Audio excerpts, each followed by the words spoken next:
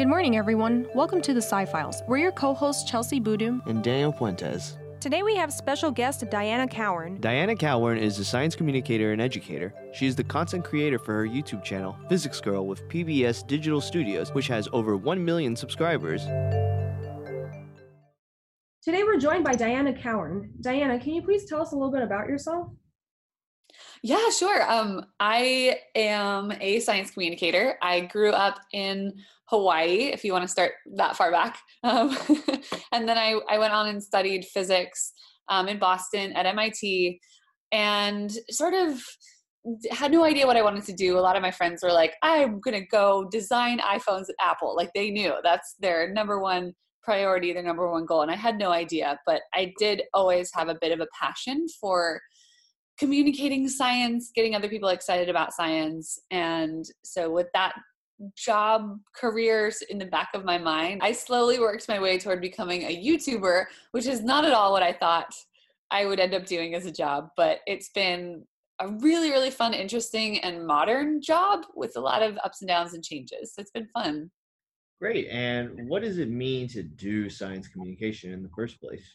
I think that's really changed over the years. I think Carl Sagan was one of the trailblazers as far as science communication goes, and he obviously had a very popular TV show called Cosmos, which I was a big fan of, and he really brought the wonder of science to the general public.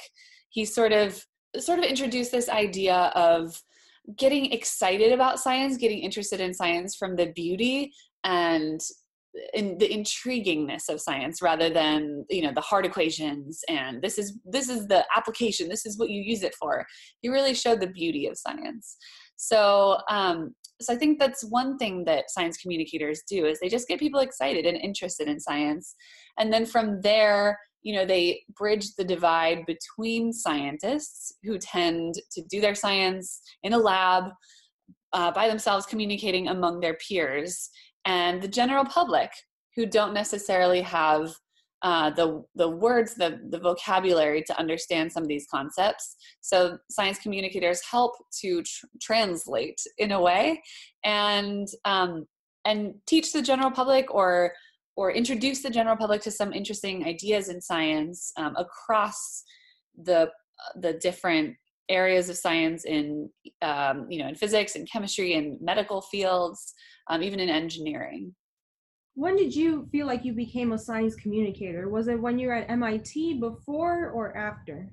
Yeah, I did not feel like a science communicator for a while, even while making videos, because I sort of just felt like I was doing this for fun and I liked it. But I think I really felt like a science communicator when people started, I think when people started inviting me to talk about science communication, just sort of at, random conferences or at universities, like come talk to our science students about science communication and the importance of it. And I was like, so me? Why? Why do you want me to talk about it? And it was just, I think that, I had taken a couple classes in science communication. I didn't have a degree in it. I had a degree in science. But I think it's one of those things where, you practice enough and you do it enough and you really can learn the skills of science communication, even without maybe a formal education or formal training in science communication. So whenever you're making these videos, what provides the inspiration that helps you come up with the different ideas that you do for your YouTube channel? It's honestly a tricky question to answer because it's always so different for every single video. It could be anything from a little trick that I remembered this kid did in my class when I was in middle school. I remember this is an actual video that I made. This one of my friends in 6th grade made a cloud come out of his mouth, and I was like, how he just like sort of clicked his tongue a little bit and made this cloud come out. I was like, how did he do that? And I remembered this 10 years later and looked it up, and it was a real thing. And I was like, oh, there's actually science behind this. So that became a video. So remembering something from childhood. Sometimes it's ideas that people send me, like they'll send me, I noticed this phenomenon when I was drinking my coffee this morning. What is it? Or I'll notice a phenomenon like singing into a tube recently, wanting to find the resonant frequency. I noticed this weird phenomenon about how the frequency pushes back on your vocal cords. And then sometimes it's, things that I had learned in school, like those mind-blowing moments when you're going through your classes and you're like, oh my God, I had no idea that black holes could evaporate. Or I had no idea that, that there are all these different kinds of stars. I had a lot of mind-blowing moments in astronomy class. So a lot of those videos came from classes that I had taken getting my physics degree. So it's really, it's anywhere. I think that really speaks to the fact that physics is everywhere in our lives, that the ideas could come from anywhere and anybody. When you're making your YouTube videos, what do you think are the best practices for making them? Do people like more whenever you're on the camera or when there's demos being shown?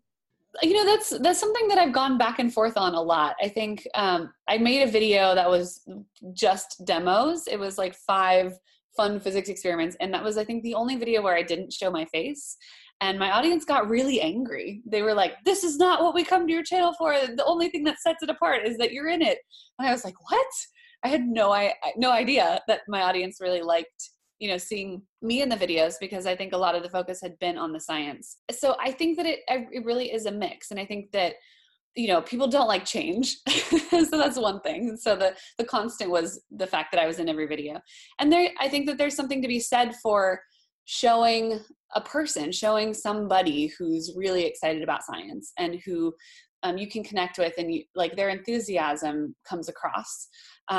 So I think in that way, being in the videos helps to connect with my audience. But I think in other times, the video format really lends itself to beautiful experiments and interesting experiments, and even imagery, as if it's something about galaxies or space or something like that. Like there's just amazing, beautiful imagery anyways that you can use. So that is always nice to look at when you're watching a video. With the demonstrations, I think what I really like there is that people can see how things are done. They can see where science would apply in their everyday lives. And then sometimes if it's a demonstration that's like, you can do this at home, DIY, all the materials are found in your kitchen, then I think people can really connect with seeing the science as something that they could relate to and could reproduce at home with their kids, with their friends. And I think that connects to the audience in a different way than just seeing somebody talk about it. You mentioned earlier that you perform these different types of experiments to showcase in your videos. During your time at MIT, what kind of experiments were you interested in working on, or what did you work on during your time? So when I was at MIT, as an undergraduate, I did this program called the Undergrad Research Opportunity, the UROP, where undergrads got to actually do research working with professors or postdocs. And I worked with Jocelyn Monroe in one of the particle physics labs. So she was working on a dark matter experiment. And this was specifically trying to, it's sort of in collaboration with a dark matter detector. Like the idea was this particle detector is looking for particles that could potentially be dark matter, because, we've never seen dark matter. We've never actually detected it. We just indirectly know that it's there. And this experiment we were working on was looking at categorizing the number of neutrons just coming from the atmosphere, coming from outer space, and figuring out that the level of neutrons, so you can subtract those out and be like, okay, if you detect this number of particles, we can subtract out this many as neutrons and then this many as other particles. But nobody had ever categorized the neutron flux, as we call it. So that's what we were working on detecting. We're working on that neutron detector. So an experiment in the physics department is very, very different than an experiment trying to get people interested in science. Because the day-to-day really is like, oh, our electronics are not working. I have to program this thing. We have to set up, we have to wait all night to get some runs and get some data and then work on that. And I remember thinking it's really hard to get people interested in your research when what you do is sit in a lab and look at a computer. And I really wanted to share, even back then, I really wanted to share my passion for physics with my parents or with my friends. And so doing little experiments in science communication, I think it was a way of bridging that gap between like, no, I love the research I'm doing, but it's really hard to get you excited about it and show you what I'm really doing, because it's only this one thing, and it takes a very long time. Some of our listeners on Impact 89 FM might not know what is dark matter. Would you mind defining what is dark matter, please? I would love to be able to define what dark matter is, but we don't actually know what it is. We just know that about, I think it's 85%, I always get the numbers mixed up because they often combine dark matter and dark energy. Essentially, all of the matter and energy in the universe, if you break that down into different categories, the baryonic matter, which is the stuff we know of, only makes up 4% of the matter and energy in the universe. And the rest of it is what we know as dark matter and dark energy, which are essentially just names for dark things that we don't know yet what they are, what makes them up, and we're looking for exactly what dark matter is. And we know it's there because we see it do things like bend light around galaxies. We see it do things like make galaxies form into spiral shapes in a way that they wouldn't otherwise, given the amount of mass that we can actually see. But that tells us there's matter there we cannot see, which we call dark matter. It's a very creative name. You can't see it, hence it's dark matter.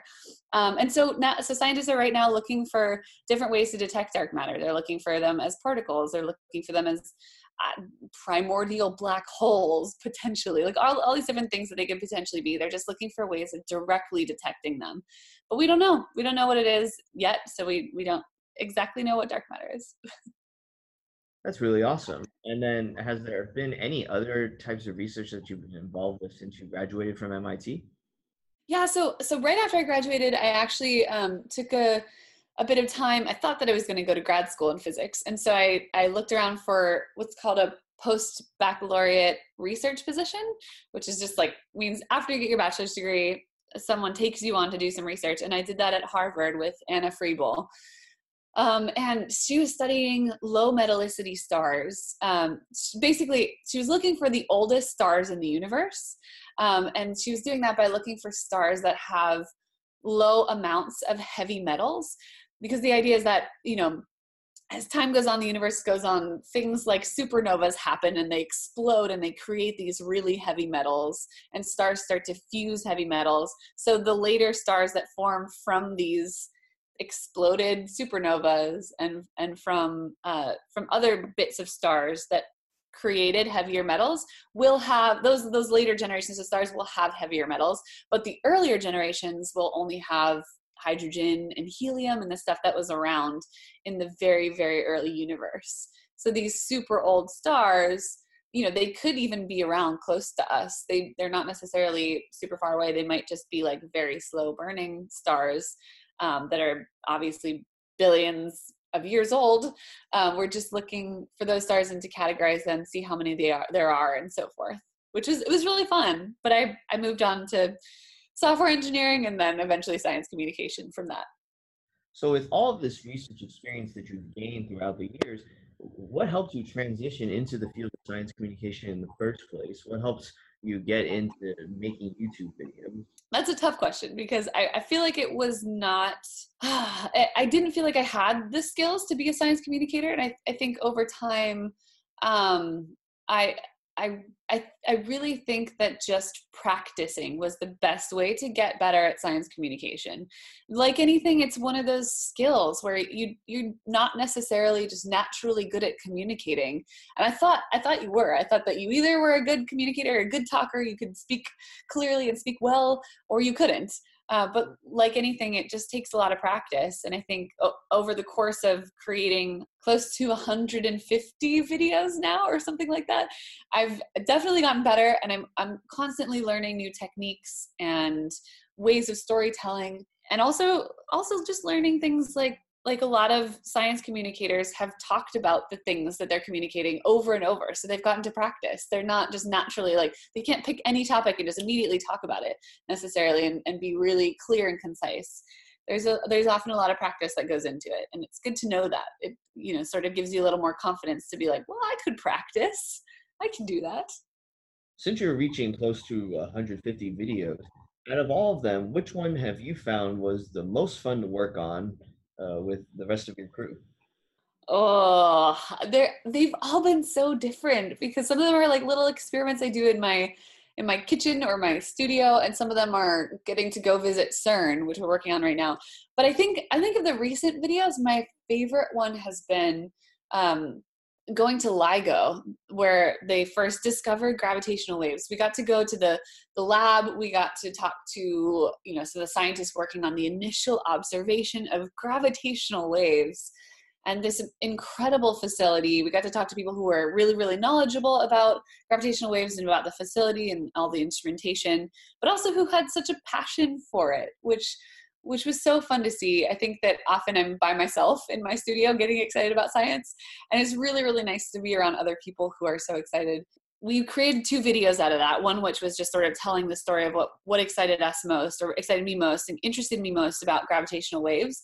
And another was just a long form interview asking the head of LIGO Hanford Observatory just tons of questions about about what is the speed of gravity? What have we learned from gravitational waves? And just getting to sit with him for half an hour and ask him all of my questions. And I loved that because I think that that's one of the most fun parts of this job, is getting to be curious and getting to continue learning. So that one was a lot of fun to work on.